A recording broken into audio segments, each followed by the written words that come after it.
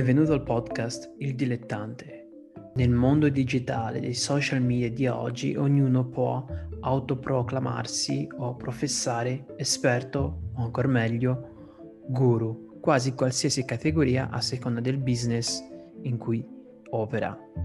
In questo podcast, Il Dilettante, mi propongo di navigare nel mondo digitale ed intervistare veri professionisti di startup e aziende che hanno la cosiddetta, per citare Nicholas Nassim Taleb, skin in the game, o meglio, che hanno le mani in pasta, si assumono responsabilità e corrono un vero rischio quando vengono chiamati a prendere decisioni riguardo la propria attività professionale o la propria azienda e startup. Spesso perché hanno degli interessi in ballo in quanto si giocano quasi letteralmente la pelle o la faccia.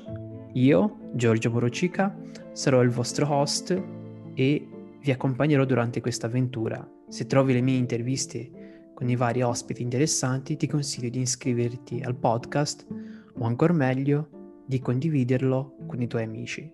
Grazie.